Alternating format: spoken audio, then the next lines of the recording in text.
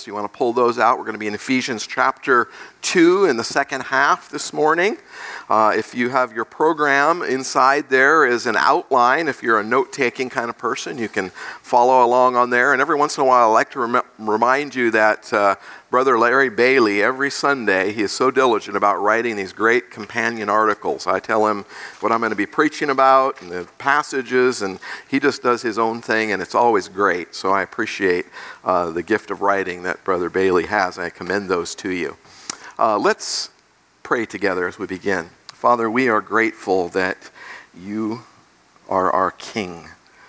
Father, who are we that you would call us into your eternal kingdom of grace? Father, we thank you for the power of your word, the power of your spirit. And Father, we invite you to guide and direct us this morning as we enter into your word. In Jesus' name we pray. Amen. Amen. I wonder if any of you remember this TV show from, 20 years ago or so, called Extreme Makeover Home Edition, hosted by a guy by the name of Ty Pennington and a crew of fantastic volunteers and good-looking professional contractors. I've never met a contractor that looked like that. Come on now. But, the kind of the theme of the show was that they could take a terrible house and make it look great. Isn't that great? Look at that. And there was normally, a family involved. You would hear about some inspiring, tear-jerking backstory, and then the whole transformation process began. Well, today I want to kind of use that theme as we think about this idea of, we'll just call it Extreme Makeover Gospel Edition. How's that? We're going to learn about the extreme transformation that Jesus brings when we respond to his gospel message in our lives. I've mentioned already we're working our way through Paul's letter to the Ephesians in this series called The Crash Course in Christianity. And today our crash course is on this idea of unity. Unity, the unity that comes when we experience the radical transformation of Christ's gospel. Last week, we looked at Ephesians 2, verses 1 through 10, and we talked briefly about how before Christ we were what? Disobedient and dead and doomed. But in verse 4 of Ephesians 2, we read those two great words, but God, because of his great mercy, his love, his grace, even when we were dead, through faith in his plan and his promises, he made us alive together with Christ Jesus. Well, today, in the second half of chapter 2, Paul's going to tell us that our reconciliation to God was not the only reconciliation that happened at the cross of Christ. Through his life and his death and his resurrection, Christ not only can make us right with God, but he also wants to make us right with each other. Isn't that great? We are adopted sons and daughters of God, but we also become brothers and sisters in Christ with one another. We are a family, and that is an extreme transformation of the gospel. If you come from a family that has brokenness, or if you come with a family that's great, it doesn't really matter, because when we come into the family of Christ, God begins a transformation process in our lives, binding us together in the peace of the gospel. And here's why this matters for us today. We live in a world full of division. Isn't that right? Have you noticed that? I have. All around us. Big ways, small ways. Our world, our culture, our society is crumbling and decaying and breaking down. And we are continually tempted to be drawn into this us versus them mentality, right? Doesn't matter what topic you pick, it quickly devolves into us versus them. I'm right, you're wrong. I'm good, you're bad.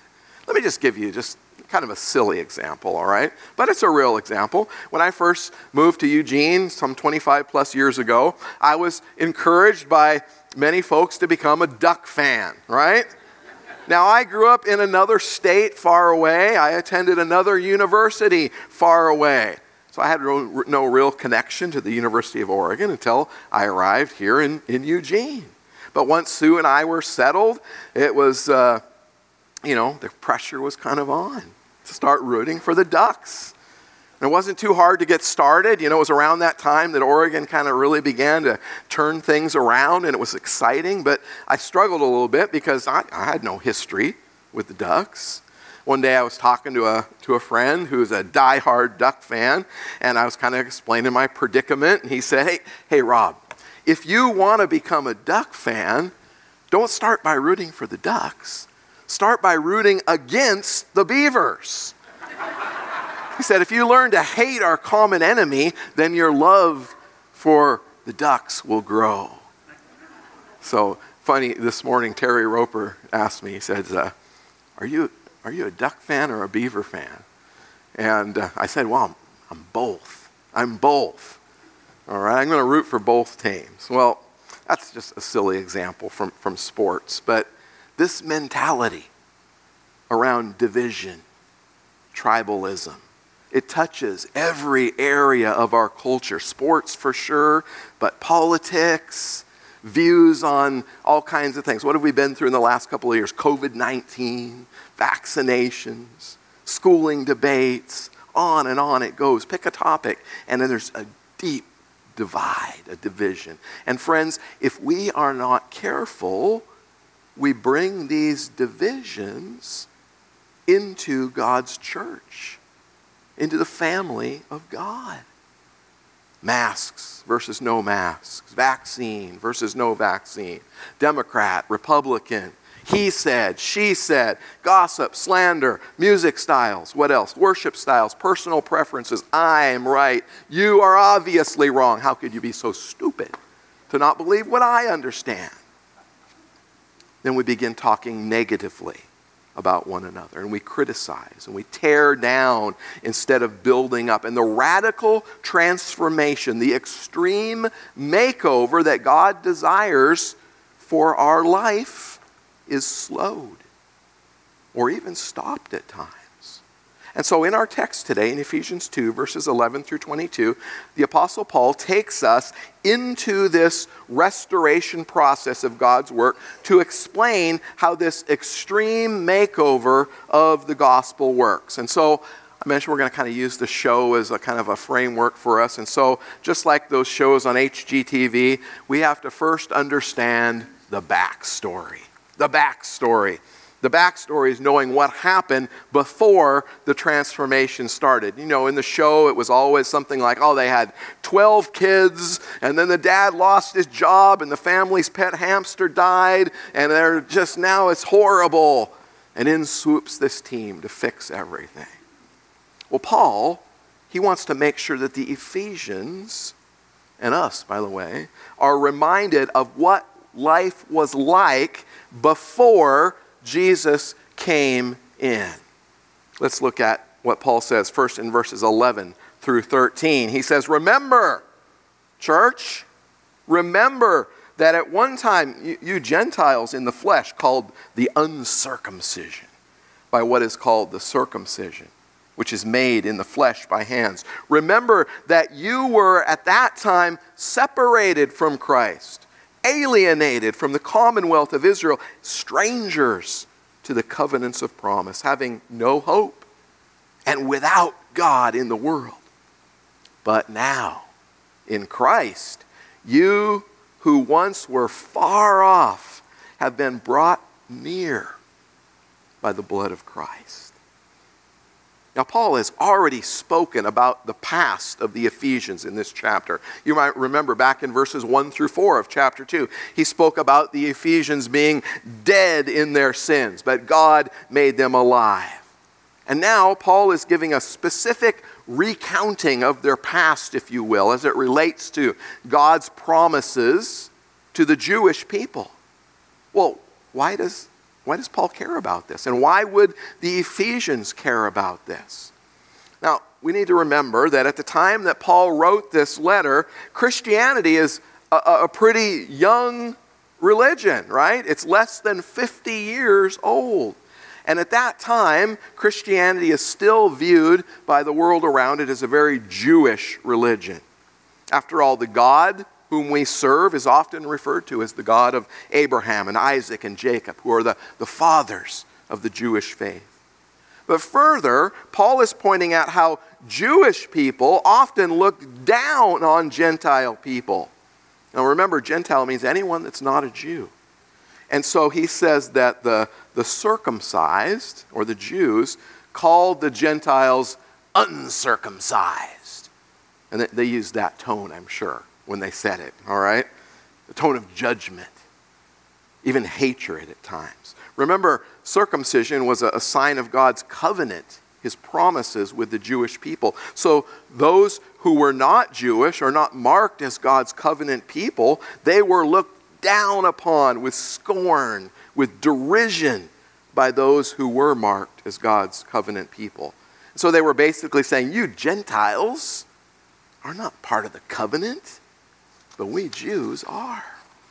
And so Paul is setting the stage here to further help the mostly Gentile Ephesian church to understand what it was like to not be a part of the covenant, to remind them of what it was like to have no hope. And so in our text, Paul gives these 5 descriptors, reminders of what it was like for the Ephesians before they met Jesus. In verse 12, he says they were separated from Christ. They were alienated from the citizenship of Israel. They were strangers to the covenants of promise. They were without hope and without God in the world. That's not a very good place to be, is it? Paul doesn't say that their backstory was fine and dandy, right? Oh, everything was great. He doesn't say, I know that the Jewish people rejected you Gentiles, but everything really was okay. You're really good people. No, Paul reminds them, apart from Christ, they were what? Hopeless. They were a mess. And by the way, that's who we were before we met Jesus as well, a mess. However, as with last week, there is a very important little phrase in the text here that starts with the word but. But, look in verse 13 there, it says, but now. See, that's who you were. But now, in Christ Jesus, everything has changed. Everything changes for the Gentiles who are without God. Everything changes for you and I when we come to understand who Jesus is and what he calls us to in this world. Paul says in verse 13, you who were once far off have been brought near by the blood of Christ. Paul is pointing out for us that God did something amazing for the Gentiles, not just for the Jewish people. We just sang that song, only by the blood of the Lamb. That is an amazing truth that penetrates and changes everything about who you are and who I am when we come to understand who Jesus is. In fact, this moment that Paul is writing about here was prophesied from the very beginning, way back when God chose Abraham, the father of the Jewish people, before there were even Jewish people. It all started with Father Abraham there, right? And God had a plan and a purpose. God said to Abraham in Genesis 12 in verses 2 and 3, this is the voice of God to Abraham, and he said, I will make of you a great nation, and I will bless you, and I will make your name great, so that you will be a blessing. I will bless those who bless you, and him who dishonors you I will curse. And in you, Abraham, in you, all the families of the earth shall be blessed. All the families of the earth.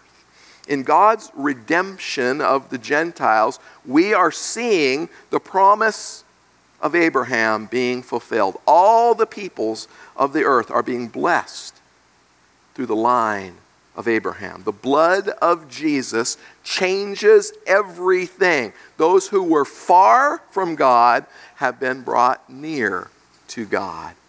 And so, church, we need to remember our backstory, right? And not only our personal backstory, but the backstory of all of those who were without hope, without a Savior, without a covenant, without a promise from God. We were lost. We were helpless. But now, in Christ Jesus, we have been brought near. That's our backstory.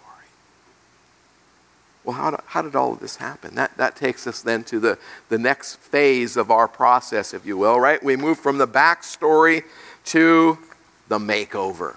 That's the big deal in the show, right? The makeover. In the Extreme Makeover show, you always see the progress of the makeover as the house is transformed. Everybody comes together. They create this beautiful new house. There are lots of people involved in this party. But with the gospel makeover, when we experience the gospel makeover, there is only one party responsible for the transformation, and that's God.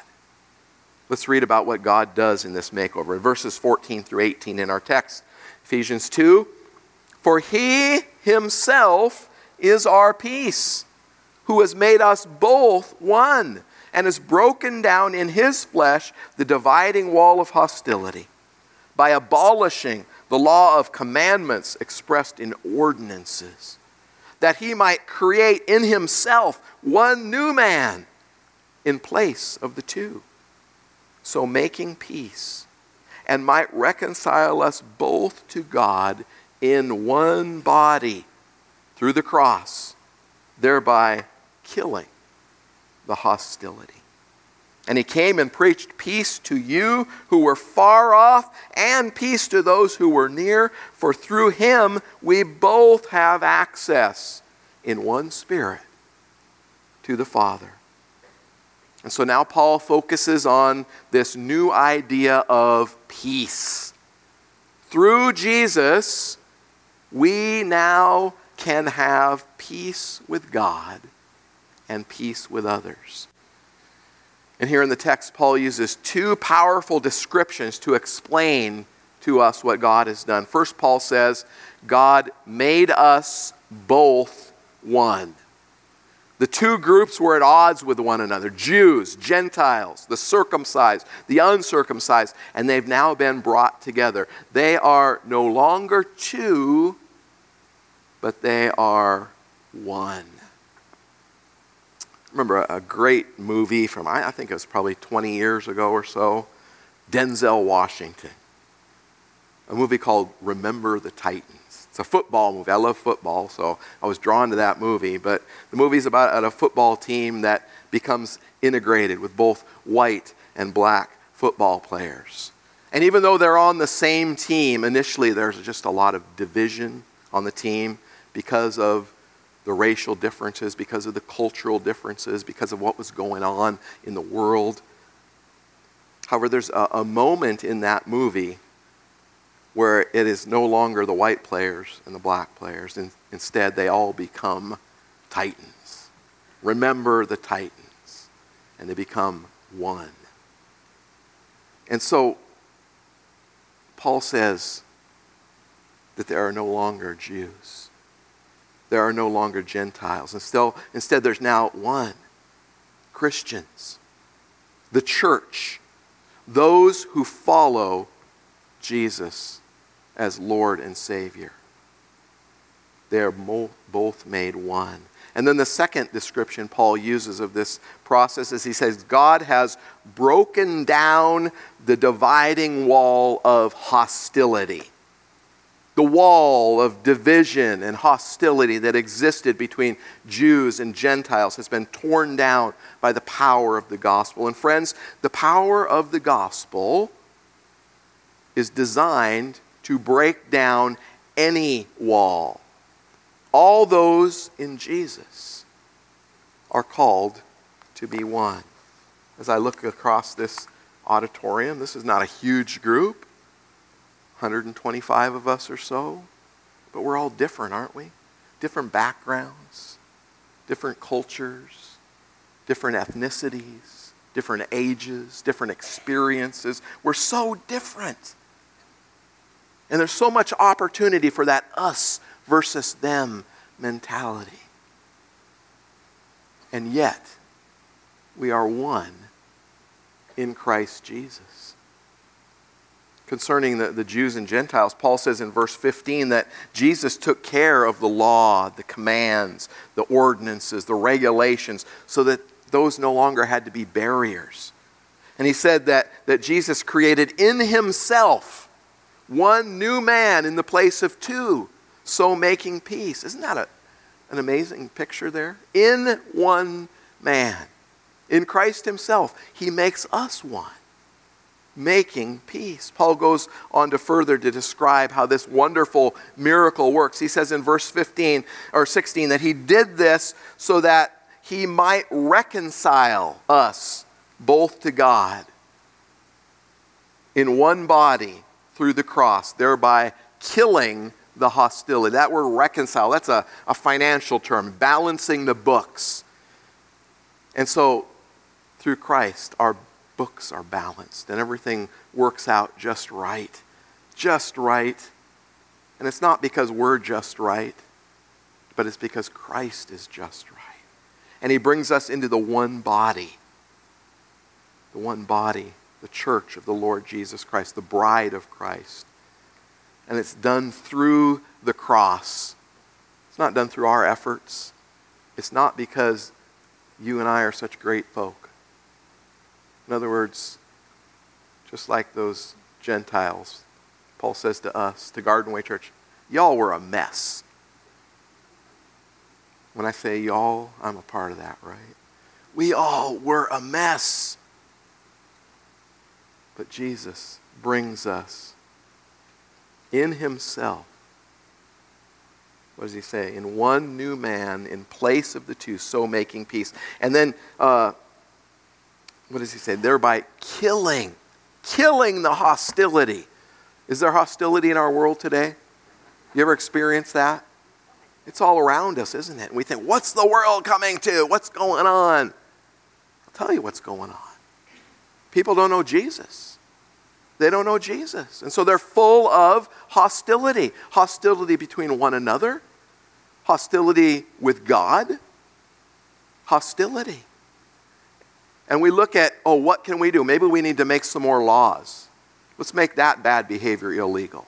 Let's take care of that. Let's cancel that. Let's do that. Let's figure this out. And we look for all the ways that we can to figure out how to get rid of the hostility. But the only thing that gets rid of the hostility is the blood of Jesus. That's the only thing that kills the hostility. Paul says in verse 17 that Jesus came and preached peace. He preached peace, not hostility, but peace to you who were far off and peace to those who were near. Far and near, we all need Jesus. I know some of your stories, and I know that some of you are far away from God at some point in your life. And somehow, through the miracle of God's Holy Spirit working, you have been brought near. I know others of you, you've grown up just knowing Jesus, a sweet heritage that's been passed down to you through generations. What a blessing that is. And so you're at peace, near and far, brought together in Christ Jesus. And then in verse 18 again, through Jesus we both, those who are far, those who are near, Jews, Gentiles, all of us, we both have access in one Spirit to the Father. Do you see all the ones here? One man, one body, one peace, one Spirit bringing us together. There's a lot of unity. A lot of unity in this passage. All of us have access to God the Father in the Holy Spirit through the work of Jesus. That is the amazing truth of God's gospel plan. Church, all of us are free in Jesus, and all of us are one in Jesus when he becomes our Lord and Savior. And so there should be no division in Jesus Christ. We are one. It doesn't matter what our ethnicity is, we are one. It doesn't matter what our political leanings are, Democrat, Republican, Independent, whatever label you like. We are one in Christ if we are Christ followers. Ducks and beavers, we're one in Christ. Vegans, meat eaters, we're one in Christ. Lower class, middle class, upper class, no class, we're all one in Christ. Educated, uneducated, all one in Christ. White collar, blue collar, no collar at all, we're one in Christ. Former missionaries, former mobsters. When you come to Jesus, you're one in Christ. We are all not just forgiven, but we are unified in Christ. There is power in Jesus, power in the gospel. This is the Extreme Makeover Gospel Edition. For through him, we both have access in one spirit to the Father. That is the makeover that Jesus does in our hearts when we respond to the gospel. Well, finally, the best part of those renovation shows, we've had the backstory, we've had the makeover, but what happens last? You know what it is, right? The reveal, right?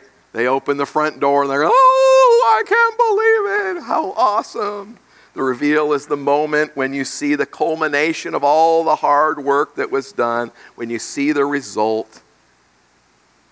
Well, let's look at the result of Christ's work through the gospel. What's the result? That's verses 19 through 22. So then, there's Paul's summation. Here's the result. So then, you are no longer strangers and aliens, but you are fellow citizens with the saints and members of the household of God, built on the foundation of the apostles and prophets, Christ Jesus himself being the cornerstone, in whom the whole structure being joined together grows into a holy temple in the Lord. In him you also are being built together into a dwelling place for God by the Spirit. Wow. So because of the work of Jesus, the Ephesians, who were primarily Gentiles, they were foreigners, strangers, uncircumcised, what does Paul say? They are now fellow citizens with the saints. That means they have all the same rights, same responsibilities, and the members of God's household. How awesome is that? By the way, is it important to be a member of Christ's church? Absolutely it is. You see, Jesus changes everything. We are one in Jesus. And then Paul shifts his metaphor and he starts to use these building terms. He probably knew that I was going to use this extreme makeover kind of illustration, right? Probably not, but that's all right. He begins to use these building metaphors. Paul says that this household is built on the foundation of the apostles and the prophets. All of God's messengers were preparing a foundation for this moment. It is the Word of God. They were building something that could bear the weight of the miracle that God was going to do by bringing all types of people together in Jesus. All of the promises of Abraham would stand tall on this foundation. And what is the most important ingredient in the building? Well, it's the cornerstone. And who is that? It's Jesus. It's Jesus. There's nothing more important. Paul says in verse 20, Christ, Jesus himself being the cornerstone. Jesus holds up the entire building. He's the foreman of the crew. He is the cornerstone. He is the capstone. He's the main crossbeam. He's the extended, all-inclusive warranty. He's the security system of the building of God's one new people. He is in all and through all and in all. And it's all about him. And so, friends, when we come together as the household of faith, it's not about you and me and my ideas and my opinions and your opinions. It's about Jesus and his word and his plan and his purpose. Not about you. Not about me, because we're one new people. And then Paul tells us what kind of building this is. What is this building? In verse 21, it says, we are a holy temple in the Lord. Now, in the Old Testament, the temple is often referred to as the house of God. The house of God. The dwelling place of God was actually in a physical temple. All right? The Shekinah glory of God and the Ark of the Covenant and the Holy of Holies and all that. It's in a place, right? And they could go to that place. But now, it's different, isn't it? Now, Jesus is building a new holy temple. And that holy temple is the people of God. It's you and it's me. It's these Ephesians from 2,000 years ago. And it's all the Christians who will follow after us. In verse 22, Paul says that in him you also are being built together into a dwelling place of God by the Spirit. Brick by brick, in Jesus, through the Holy Spirit, we the people, we the church, are the dwelling place of God. It's not a building, it's not a place, but it is a people, redeemed and united by the work of Jesus. Again, what a miracle. We are brought together as fellow citizens, as members of God's household, and God wonderfully reveals his beautiful work accomplished in Christ. This beautiful house, bright and shiny and new. God does that. And he does it with us. All of these unlikely characters that I'm looking at here. All these unlikely characters that Paul was writing to in the church in Ephesus. All of the diversity, all of the differences, everything. What a mess. What a mess. And God brings it all together through Christ Jesus. And he presents it as this beautiful, completed house. Brick by brick, piece by piece, he's placing us into it. We are being built together into a dwelling place for God by the Spirit. That's the extreme makeover, gospel edition. This is the extreme transformation that Jesus brings when we respond to his gospel message. In the book of Ephesians, Paul is telling us who Jesus is, what God has done through him, and how the church is impacted by what Jesus has done. And so in this passage, we see that Jesus redeems all types of people. Doesn't matter our background. Doesn't matter who we were. It matters who we're becoming when we respond to what Jesus wants to do in our life. All types of people, and he builds us up for his glory. So that takes us to our bottom line. And here's our bottom line. God is beautifully building us up for his glory and our good. Let's say that together. God is beautifully building us up for his glory and for our good. Isn't that a great thought? The message throughout the book of Ephesians is that God has a great plan to redeem, buy back sinners from sin, adopt them as his own children, and build them into this beautiful church. And he's doing all of that to bring glory to himself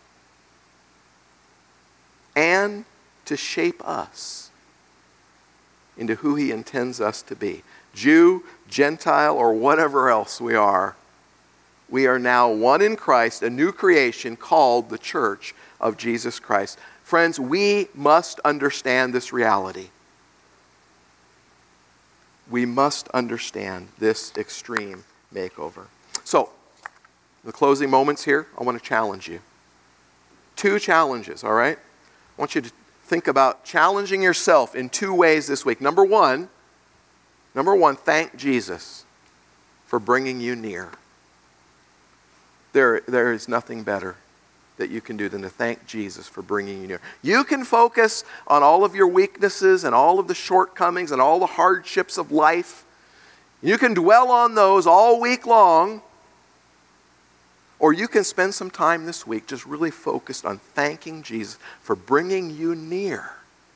Bringing you near. Remember back to verse 13. But now in Christ Jesus, you once who were far off have been brought near by the blood of Jesus Christ. If that's true for you, then there is no better truth to dwell on this week.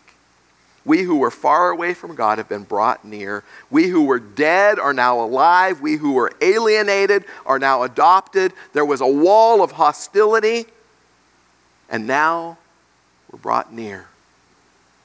When we trust in Christ, and we are one people, united as the church. So spend some time this week thanking Jesus for his work in your life. That's challenge number one. And then the second challenge is this: bring others near to Jesus. If you've been brought near, the next step is to bring others near. It is not right. It is selfish of you to hold on to this wonderful truth of nearness to God and not share it with other people. The fact that Jesus is still all about tearing down walls, the fact that God is still about bringing children into his family, the fact that the Spirit is still about displaying his power in people's lives, begs us to bring others near to Jesus. Bring others near to Jesus. Show them his love. Show them the change that's come over you. Live out the differences that Jesus makes in your life, and then talk about it. Proclaim his message. You don't have to be a religious zealot.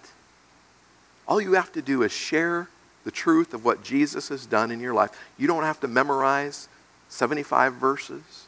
You don't have to be a Bible scholar. All you have to know is this simple truth: I once was lost, but now am found. Jesus brought me near. That's what you can share with people. Are you a part of the holy temple that God is building through his church? Each little brick in God's building represents one of his followers. Are you a part of the building? Are you participating in making that temple holy? If you need to recommit yourself to being a holy, pursuing holiness in your life and bringing about unification in the holy temple of God, then I want to invite you to do that this morning. You can do that between you and the Lord. Or if you've never been brought near, maybe this message is familiar to you, but you have never fully taken that step of faith. See, it's through faith. If Jesus is not Lord of all your life, then he's not Lord at all. And so if you've not experienced the new birth,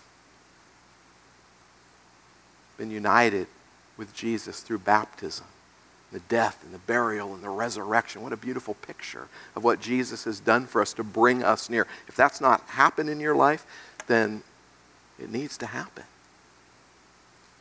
Our elders are going to be this morning back there in the corner under the prayer corner. Randy's already there. Others will be there. It will be their great privilege and honor to pray with and for you, to help you take those next steps, whatever they might be in your life. Let's pray together.